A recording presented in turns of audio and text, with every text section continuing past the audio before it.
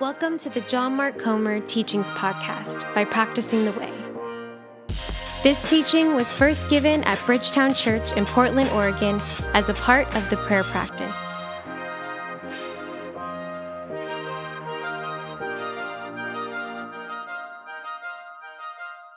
Last week, I sat with a young mother in our church a few days after a miscarriage.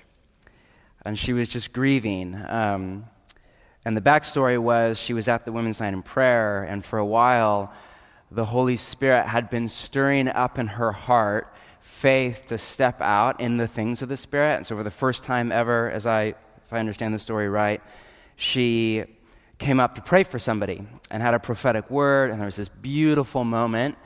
And right after that, she got up and went to the bathroom and started to bleed. And came right back in and said, we need to pray, and was full of faith. And she said, quote, I really believed that God was going to heal me. And they prayed, and she lost the baby. What do you do with that? Tuesday night, sitting around the table with my Bridgetown community, grieving again. There's a child of one of the members in our community, an older mother now. And we've been praying for this child for months, because he's been on the long, slow road to drug addiction and all that comes with it. Been praying that he would check himself into a rehab center, and finally, after months, the prayer was answered, and he said yes, went across the country, and then we got a text in the group text saying he just checked out and left on foot, no money, nothing. What do you do with that? My own life, Friday, Tammy had a doctor's appointment. A lot of you have been praying for my wife, thank you, and know about our journey over the last year or two. And the official diagnosis is in, late-stage active Lyme disease, which is rarely lethal, which is great, but it's still not good. It's a chronic illness. There's no cure. There's no prognosis. It was between that, cancer, and MS for a while, and honestly, we were rooting for MS or cancer. And so we feel so much love and so much support, and we're okay. But man, neither of us signed up for chronic illness. That wasn't our thing. And you're praying, and I'm praying in faith. What do you do with that? Now, with those stories in your mind, and I'm sure you have your own stories, right? Just listen to Jesus of Nazareth in John chapter 14. Have a look at verse 12. Very truly I tell you, whoever believes in me will do the works I have been doing, and they will do even greater things than these, because I am going to the Father. And I will do whatever you ask in my name, so that the Father may be glorified in the Son. You may ask me for anything in my name, and I will what? Do it. Turn the page, have a look at chapter 15, verse 7. If you remain in me, and my words remain in you, ask whatever you wish, and it will be done for you. Look down at verse 16. You did not choose me, but I chose you and appointed you so that you may go and bear fruit that will last, so that, here it is again, whatever you ask in my name, the Father will give you. Turn the page, chapter 16. Have a look at verse 23. In that day you will no longer ask me anything. Very truly I tell you, my Father will give you whatever you ask in my name. Until now you have not asked for anything in my name. Ask and you will receive, and your joy will be complete. Not once, not twice, not 3 times, but 5 times in one short little section, less than 2 chapters. Jesus makes a promise. If you ask anything in my name, I will do it. Am I missing something here? Really, Jesus? Anything? What about healing over my friend's womb? How is that not in your name? What about a wayward son that we love? What about my own wife's health, mother of 3? If you ask anything in my name, I will do it. Do you feel that tension there? We're in a series, if you're new, right now, on prayer. And each week we're looking at a type of prayer. So last week was an intercessory prayer, and there's a whole lot more to come. But this evening, I just want to hit the pause button and talk about the elephant in the room. And that is, why are so many of our prayers answered and so many of our prayers at the same time not answered? Why do we have a story like Cassie and the healing of the ear? And what was the Beatles song? Happiness is a warm gun. So good. The first thing to ever hear out of your left ear. Beautiful. Why do we have a story like that right next to another story about death or disease or disappointment or letdown? And how do we live in the tension of both stories? That's the question I want to run after today. How do we square Jesus' promise to answer prayer with the reality that we all have of unanswered prayer? Now, the easy answer is that a lot of the things we pray for aren't in Jesus' name. Remember, in Jesus' name wasn't, a magic incantation that you tack on to the end of your prayer to get what you want from God. It's not like the open sesame of the kingdom of God.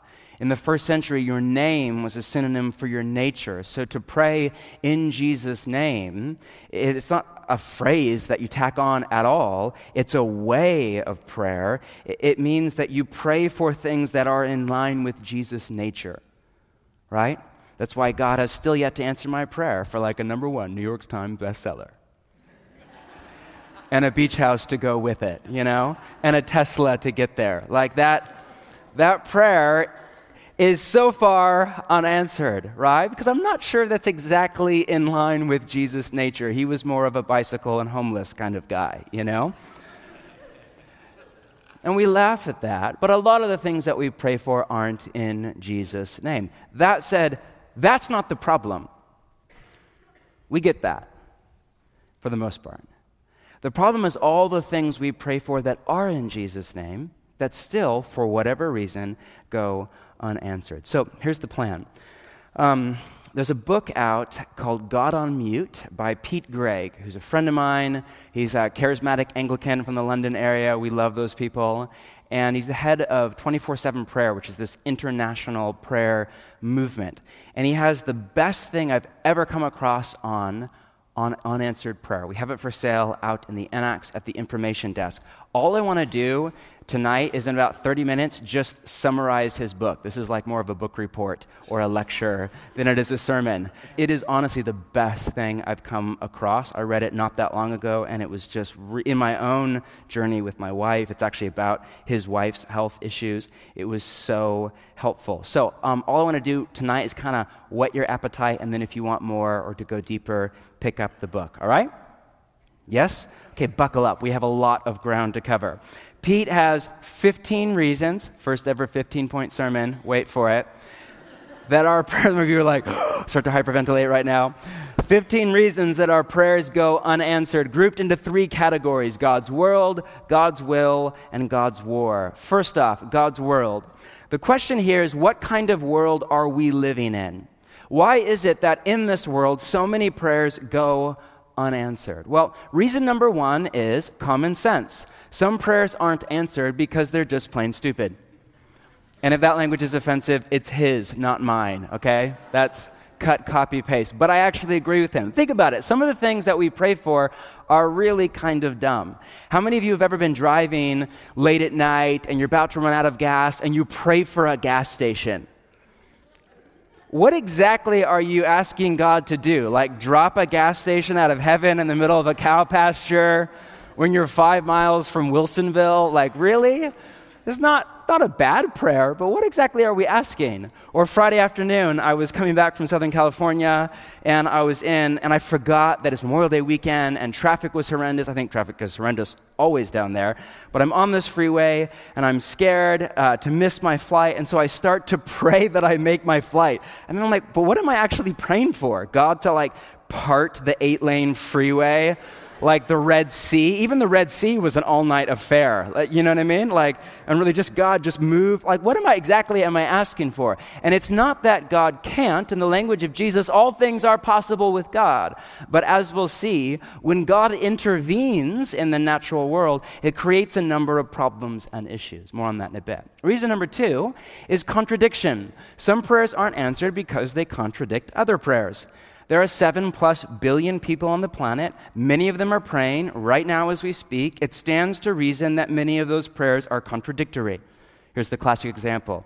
Two drivers are circling the parking lot, praying for a parking space. They both follow Jesus and go to Bridgetown Church. There's one parking space. Uh-oh, we have a problem. We have an existential problem on our hands. A bride is praying for sun on her wedding day, while a mile away, a farmer is praying for rain in the middle of a drought. Or on a more serious note, an Israeli mother is praying for no suicide bomber to kill her children at school, while a Palestinian mother is praying for an end to Israel's oppression and injustice in the West Bank. To say yes to one prayer is to say no to another. Does God play favorites? If you get a parking spot, you know. Reason number 3, the laws of nature. Some prayers aren't answered because they would be detrimental to the world and lives of others. Miracles are, by definition, rare. That's why we call them miracles and not the morning routine. C.S. Lewis put it this way, that God can and does, on occasions, modify the behavior of matter and produce what we call miracles is part of Christian faith. But the very conception of a common and therefore stable world demands that these occasions should be extremely rare. And that's because when God created the world, He built into it laws and principles to make life work, and most of the time, they work very well. Often our prayer is for God to override those laws and principles. If you're in an airplane, hypothetical situation, and it's crashing, and you pray for God to save your life, what you're asking for is God to suspend gravity. If He were to do that, it would create all sorts of problems and issues for the rest of us down here on the ground. So for, silly example, but for the greater good, our prayer goes unanswered.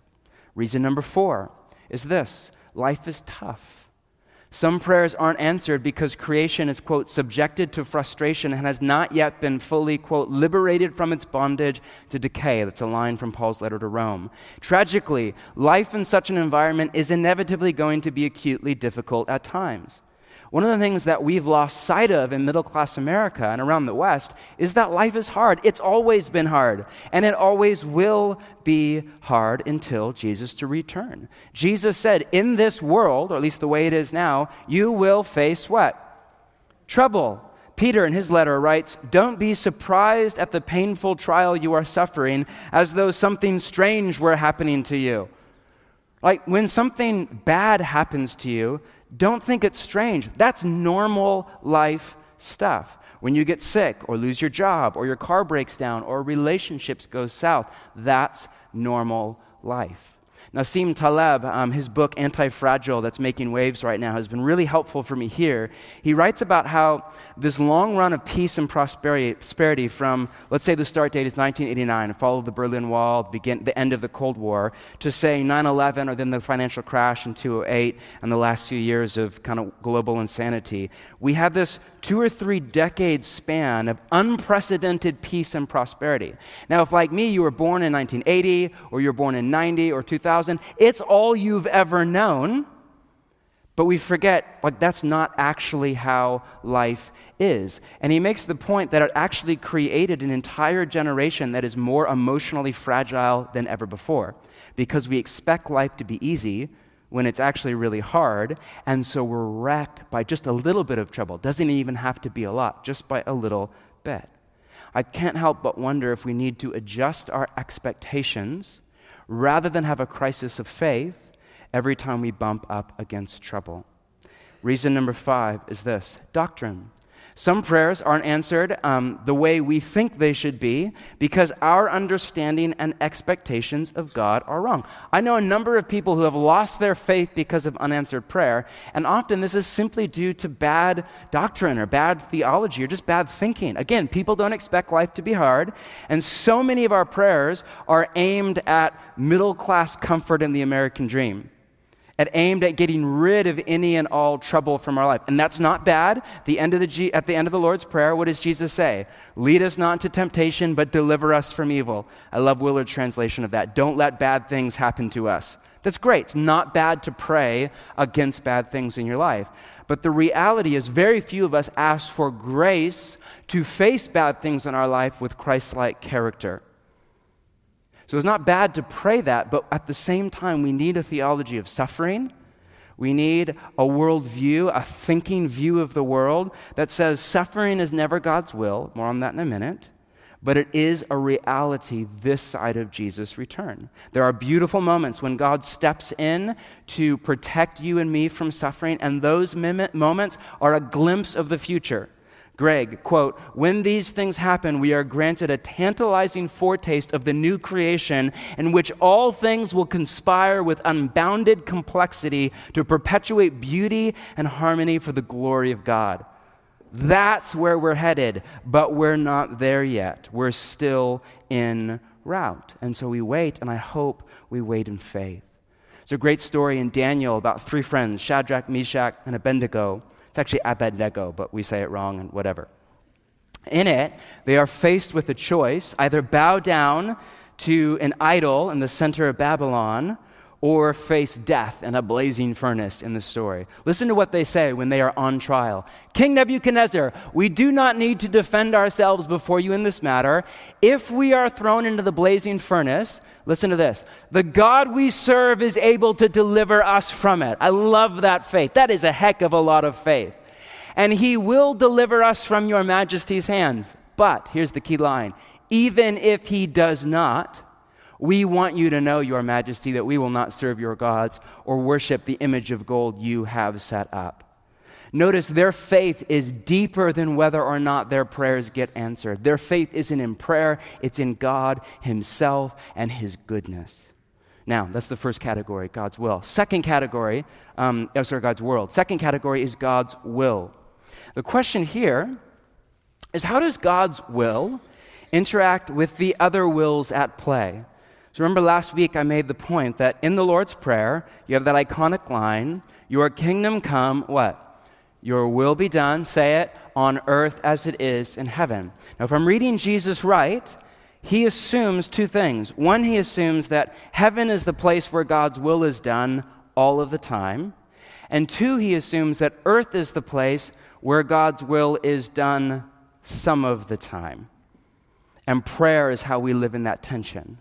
Why? Because on earth, there are other wills at play. There's at least four. First, there's God's will, as I said. Two, there's human's will. I have a will and a body to enforce my will on the world. So do you. So does the person to your right, to your left. If you're a parent, you know this better than anybody. Your child has a will of his or her own. If you have a spouse, you're like, dang. That's it. That's all. It's my summary of marriage right there. Right? So do the other 7+ billion people on the planet, a will and a body to enforce their will. Some of those wills are bent in the direction of God the Father and toward all that is good and beautiful and true. Others of those will are bent in flat-out rebellion against God and toward death and mayhem and destruction. Then 3, there's spiritual beings' will. The universe is full of not only human beings, but spiritual beings, or if you prefer, angels and demons, or whatever language you like, all sorts of language in the New Testament. Once again, some of those beings are good, others are evil. They have, in the same way that you and I have freedom, they have freedom, either to follow God or not. And then finally, nature, so to speak, or creation in the language of the New Testament, has a will. There's gravity, there's the weather patterns of the 4 seasons, there's E = mc², all of that. Now, to preface this next session, This is an area of widespread disagreement in the global historic church. So if you don't agree with this next part, that's just fine. There is a spectrum. Some people emphasize God's sovereignty or his control. Others emphasize human and spiritual and natural freedom, and I'm a bit more on that side.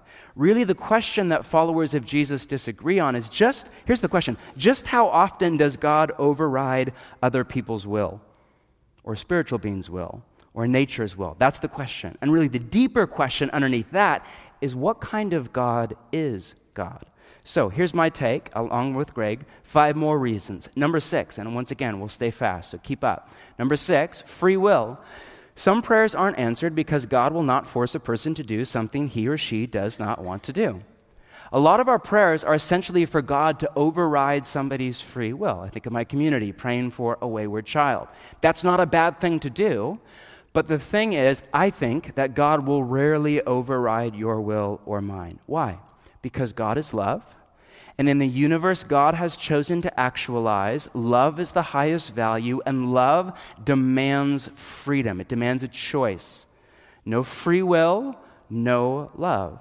Again, it's not that God can't override human will, that his will is on an equal playing field with mine and Satan's or whatever. Not at all. He can and he does at times.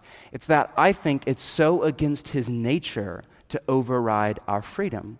No matter what you believe about God's sovereignty, his kingdom is not a dictatorship. Satan is the one who controls, who's manipulative, who dominates with brute force, who rapes. God is the one who influences, who romances, who woos, who draws, who invites you into relationship. God is love. But the world is a terrifyingly free, dangerous, beautiful place to call home. This freedom is at the heart of all that is right with the world, and sadly, all that is wrong with it. Greg writes this, lodged in the reality of human free will, we recognize terrible danger, yet also the highest potential in the universe. I believe that it is this potential that is unlocked in Christian prayer. When Jesus promised miracles to those who pray in accordance with the will of God, he was not so much laying down a condition as making an observation. When a human being, by the power of God's grace, expresses a desire that is rooted not in his or her own selfishness, my will, but rather in God's plan for creation, thy will, such a posture reverses the bias of the fall in that individual's own life and reestablishes a little piece of Eden on earth. However, the very power of human choice that can release the purposes of God in prayer can also be used to resist God's will. As we remember on Memorial Day, our freedom comes at a high cost. Now, does this mean we should never pray for God to work in another person's heart or life? No, not at all.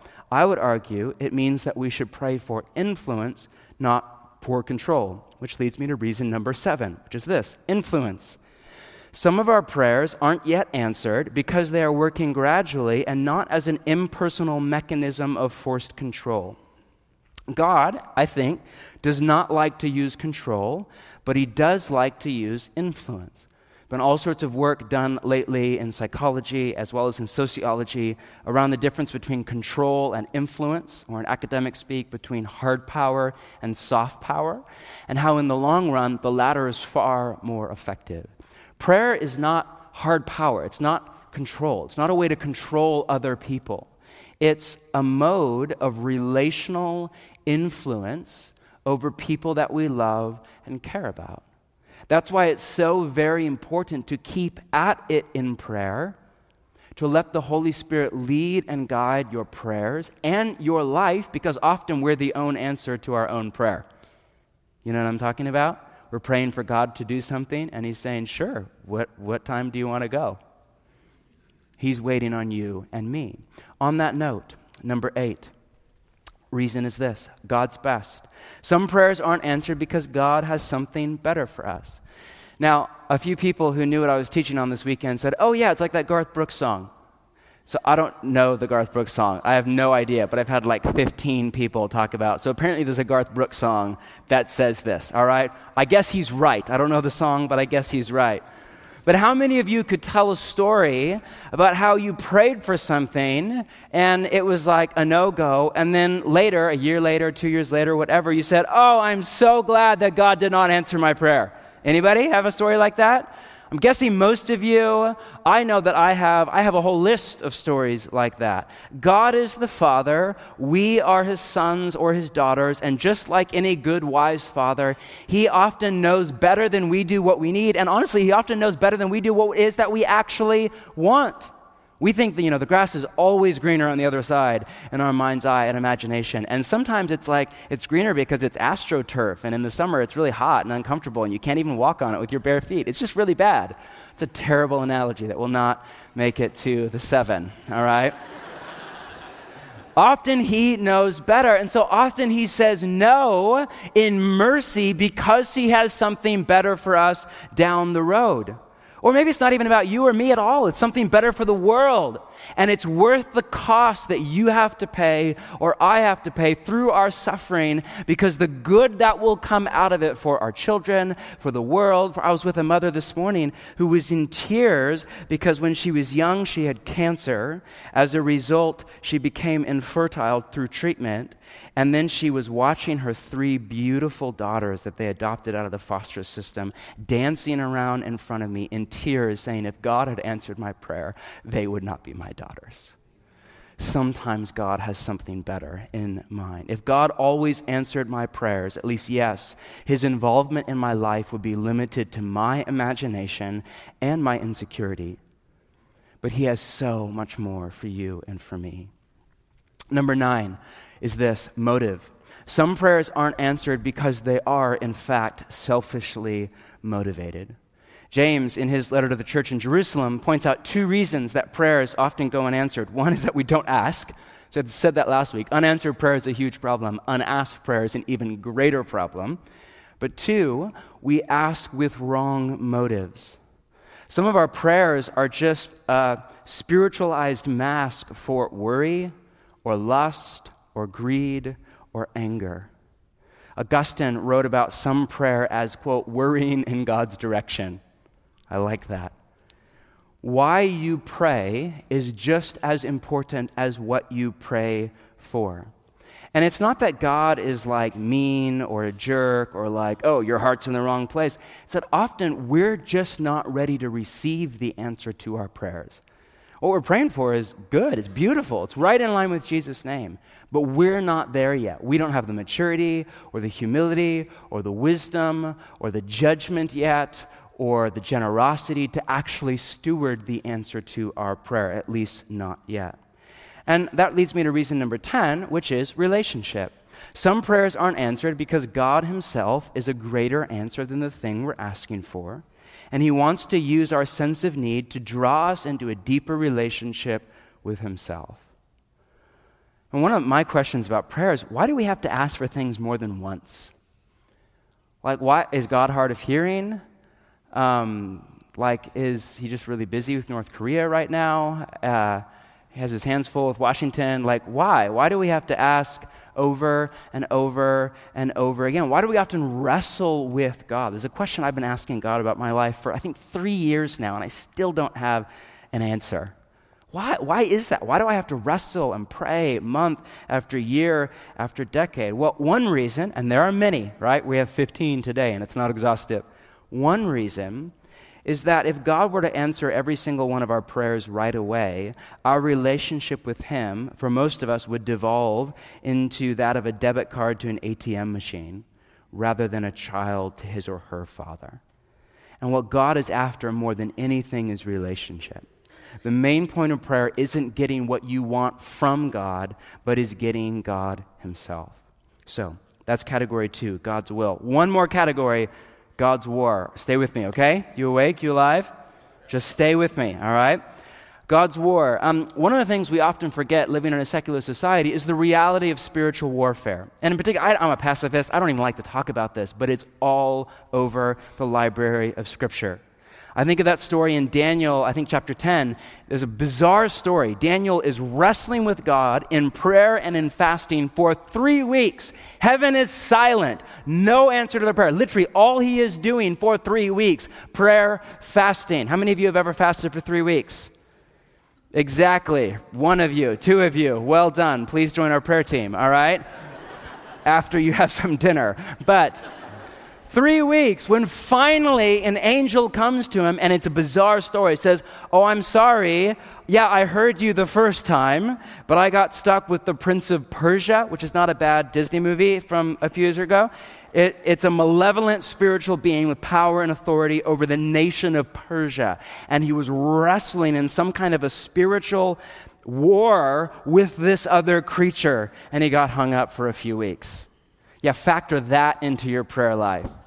But just think about that, however you read that story. Sometimes unanswered prayer has nothing to do with God or nothing to do with human beings at all, but with spiritual beings. The cliche is God answers every prayer one of 3 ways: yes, no, or not yet. Life is a lot more complex than that. What if God says, yes, absolutely, but then the Prince of Persia or the Prince of Southeast Portland, because we know there's one over there, right, Gerald? Says, absolutely not. And there's a conflict, there's a back and forth, there's a war. What if a human being says, no, absolutely not? There's a war on. So reason number 11 is satanic opposition. Some prayers aren't answered because God's will is being directly contradicted by, quote, the spiritual forces of evil in the heavenly realms. That's a line from Paul's letter to Ephesus, quote, put on the full armor of God so that you can take your stand against the devil's schemes. Notice, it's not just a full frontal assault, but his schemes. He's smarter than that. For our struggle, our war, our fight, our conflict is not against flesh and blood, but against the powers of this dark world and against the spiritual forces of evil in the heavenly realms. One of the reasons that it's so tragic that in a secular society and in a secularized church in that society, we've lost sight in Satan. We think that's just so, he's out of a fairy tale. What a ridiculous thing. You saying that you actually believe in Satan? Yes, I believe that evil is personified and real. And it's more than, we don't have enough education, or, we don't have enough access to this, that, or the other. I believe that there are malevolent spiritual beings at work all over the universe. And what happens is if you don't have Satan in your worldview, then who becomes Satan? Other people. Your boss, your spouse, the politician of choice, so-and-so. People become Satan in your mind's eye because we have to have an outlet to vent all of our anger at the injustice and oppression in the world onto. And if you don't have Satan, it becomes people. We need to get back to this worldview. And notice, this doesn't mean that we have to go out tonight and start screaming at demons on the street or whatever. All you are told to do here is to stand. You are not told to pick a fight. You're not told to map out territory or anything like that. In fact, there are warnings against that in the New Testament. You are just told to stand. Think about Jesus in the desert. He prays, he quotes the Bible, and he says no. And then he does it again. Prays, quotes the Bible, says no. Then he does it again. Prays, quotes the Bible, says no to the tempter. That's at number 12 on that same note, is this, faith. Some prayers aren't answered because we just don't believe they will be. Right? The Bible has so much to say about faith. Jesus in particular has a ton. For example, Matthew 21, if you believe, you will receive whatever you ask for in prayer. Notice that is conditional. If you believe, you will receive. If. Often, we start our prayers with 3 or 4 disclaimers. It's okay, God, before we pray for healing for, Sarah, we just want to say, your will be done, and if you don't want to heal her, that's okay, and we trust you no matter what, and if we're off or if we're missing something, and blah, and it's 5 minutes later, then we're so bless her, please. I love the heart posture, in a sense, but where is the faith? When we pray for healing, often we ask family members to step aside, because family members often have the lowest amount of faith. And often we ask a child to step in, or a total stranger to step in with no emotional baggage, who is full of faith in the healing power of God. And when I say faith, remember, I don't hear that in a prosperity gospel, believing that God will do what you want. That's not what faith is. Faith is taking God at his word. Saying, God, you said this, I believe it, I entrust my life to you in this area. That's faith. pray in faith. And don't stop. Number 13, perseverance. Some prayers just haven't been answered yet. Whether your prayers are being resisted by mysterious spiritual forces, by stubborn people, or even by God himself, don't give up. It could be that Michael is off fighting the Prince of Persia, or your motivation is all wrong, or God has something better for you, or he's teaching you something, or it could be like a combination. It could be like, oh, it's satanic, and God is teaching you something, and you're not ready yet, and God, like it could be, option 3, 4, and 7 together. You have no idea. We rarely know why our prayers go unanswered. The point is, a delay is not necessarily denial. There are all sorts of reasons for unanswered prayer. God saying no is just one out of many. So until you know for sure, God himself is saying no, and not just no for now, but no for good, and stop asking me for that. Until you know for sure, keep at it. In the language of Jesus, keep asking, keep seeking, keep knocking. Jesus told them this parable to say that people should always pray and not lose heart, end quote. Luke chapter, I think, 18, but I'm not positive. Don't stop. On that note, reason number 14 is sin. Some prayers aren't answered because of areas of disobedience in our lives. Take a look right here at Psalm 66. If I had cherished sin in my heart, the Lord would not have listened.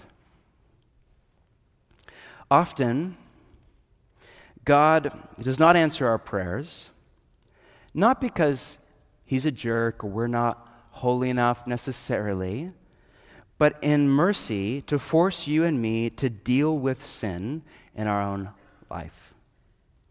Because as I said earlier, often we're just not ready to receive the answer to our prayers. And that, by the way, is the beauty of unanswered prayer. I notice sometimes in my own life when I pray for something over a long period of time, whether it's 3 weeks or 3 months or 3 years or 3 decades, when I pray for something over a long period of time, often my heart posture changes, right? 180, because it exposes, oh, actually, this is rooted in worry for me, or in ambition, or in greed, or my emotional well-being is in, I want to buy a house, or I want my book to do well, or something other than Jesus of Nazareth. And the unanswered prayer exposes that. And often what happens is actually over time, my prayer starts to change. Because I realize, oh, I'm praying for this. It's not a bad thing, but that's not really in Jesus' name. An even better thing would be to pray for, you fill in the blank. Sometimes the most loving thing God can do is not answer your prayer. And finally, really fast, number 15 is this, justice. Some prayers aren't answered because of our disregard for the needs of others in our communities and in other nations too. There's a haunting line in Isaiah the prophet. Just listen to this. It's the edited version. It's much longer, actually. Go look it up. Is not this the kind of fasting I have chosen? To share your food with the hungry, and to provide the poor wanderer with shelter.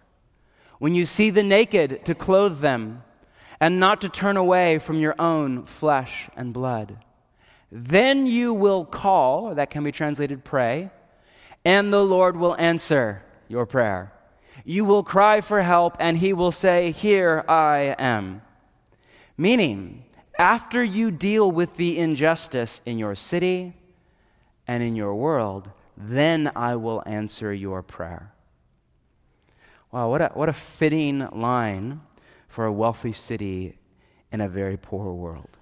So, there you have it. 15 reasons why prayer goes unanswered. Now, before we end, please hear my heart behind tonight.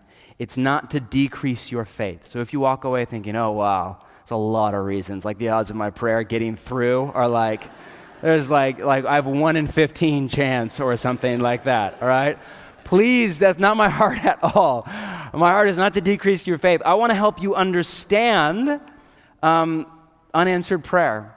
Because at best, the end result is you're scratching your head thinking, what the heck, God? And at worst, it's a crisis of faith or a loss of faith or anger or this, that, or the other. I just want to help you understand, and honestly, I hope to increase your faith and your prayer life. None of this well, God either says yes or no or not yet. Well, no, it's way more complex than that. Don't stop. Pray and keep at it about the huge things in the world and in the city and about the little things. One of the questions I've been thinking about the last few weeks is, what things do I just not pray for? Like the parking spot. Really? Do we pray for a parking spot? I'm with people and they pray for a parking spot. Really? You really want to bother the king of the universe with you should be riding your bike anyway. Do you want to pray for that? But Greg makes this great point. Why pray for small things? One, because we can. We have the ear of the Father. Two, because God might just say yes. Here's a parking spot. That's not bad. Three, because people who pray about the little things, for the most part, are the most grateful people. Have you started to notice this yet? People that pray about the little things, who pray for a parking spot or a good, stupid little things, often are the most grateful people I know because they see everything as an answer to prayer. They're like, a cup of coffee, God is so good. And they wake up in the morning, it's sunny. It's August, God is so good. It's like everything is an answer to prayer. And whether it was from God, like there was a miracle in the heavens and it was like a tornado was en route to Portland and God was like, no, sunny day, 82 degrees. Or whether it was just summer. Either way, they see it as a gift from the Father. That's really not a bad way to live. If you're going to err on the side of praying too much or not enough about small things or not, which side should you err on? Yeah, I'm guessing err on the side of too much prayer about things that don't really matter that much in the long run. Why? Because prayer, once again, is just life with the Father. Now, that said, to end,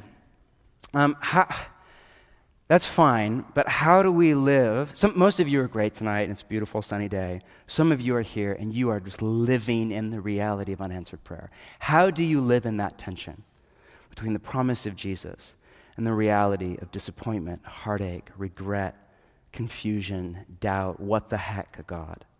There's a lot, but I think the short answer is an ancient form of prayer that we call lament. There's a collection of ancient Hebrew prayers in the Bible called Psalms. In fact, turn there. We'll end in Psalm 13. And the Psalms, there's 150, are essentially the prayer book of Scripture.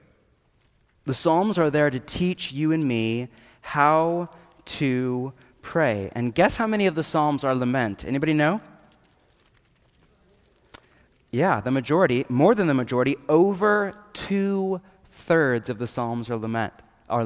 So Ziggy has been dreaming about writing a worship record of all lament songs because we did the math and realized that less than 1% of modern worship music is in the category of lament. Over 2/3 of the Psalms are in the category of lament. Do you see a problem? Let me just read to you one example. Psalm 13. How long, Lord? Notice there's no our Father in heaven. There's no thank you. There's no breathing prayer to wake up with your cup of coffee. How long, Lord? Will you forget me forever? How long will you hide your face from me? How long must I wrestle with my thoughts and day after day have sorrow in my heart? How long will my enemy triumph over me? Look on me. Answer me, Lord my God. Give light to my eyes or I will sleep in death. My enemy will say, I've overcome him. My foes will rejoice when I fall. But I trust in your unfailing love. My heart rejoices in your salvation. I will sing the Lord's praise, for he has been good to me. That phrase, how long, I think it's a shout, is used over 20 times in the Psalms alone. It is a visceral gut ache over unanswered prayer. It is an expression of lament, of faith and of doubt, of hope and of despair, of frustrated longing over the this isn't how it's supposed to be-ness of life this side of Jesus' return. And it's in the Bible. And it's there as a template for how you and I are to pray. One of the reasons I love the Bible is because it's brutally honest about the human condition. If this thing is propaganda, it's the worst propaganda ever. It's full of doubt and anger and violence and sin and mistake after mistake after mistake and the mercy of the Father on every single page. And one of the things that you learn from prayers all over the Bible, not just in the Psalms, is that prayer isn't a place to be good, it's a place to be honest. A lot of us think prayer is boring. That's because what we do is not actually prayer. We pretend. Prayer is when you leak out of your soul with the edit button off and you vent it all to God and you pound the chest of your Father in love and confusion. That is prayer. And you meet God in the place of pain. So our practice for the coming week is lament. There are a few exercises at practicingtheway.org. One is praying the Psalms. 2 is writing your own psalm, in particular if you're a poet. 3 is journaling. Pick 1 or 2 and give it a shot in the coming week. I read one scholar recently who said that the lament psalms are there to teach you and me how to complain to God. It's not bad. But it's more than just complain. It's to meet God in your complaint.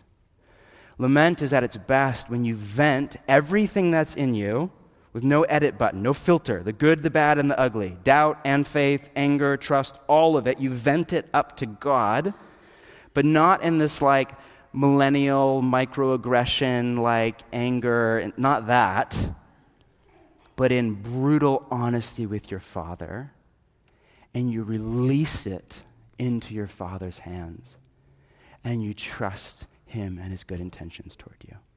That's why not all, but almost all of the lament psalms start with doubt, anger, confusion, a question, and end with worship. Because the art form of lament, when it's done well, isn't just whining to God, but it's worshiping. So that's how I want to end today. Let's stand together and invite the Holy Spirit.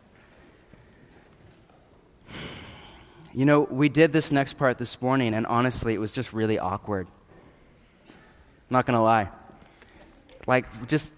We don't really know how to lament in America and at Bridgetown. And even if we actually know how to lament, it's not really very fun. I'd rather go eat salt and straw than lament tonight. And not all of you are in that place. So I think right now, the invitation is to let everything that's deep inside you out to God. If that's gratitude, if that's praise, if that's faith, let all of that out to God. If that's anger, if that's confusion, if that's doubt, if it's what the heck and where are you, let all of that out and meet God in the place of pain. Thanks for listening. This podcast was brought to you by Practicing the Way. We are a crowd-funded nonprofit that exists because of the generosity of listeners like you. To support our work, join The Circle, our community of monthly givers. To give or to learn more about running our resources in your church or small group, visit practicingtheway.org.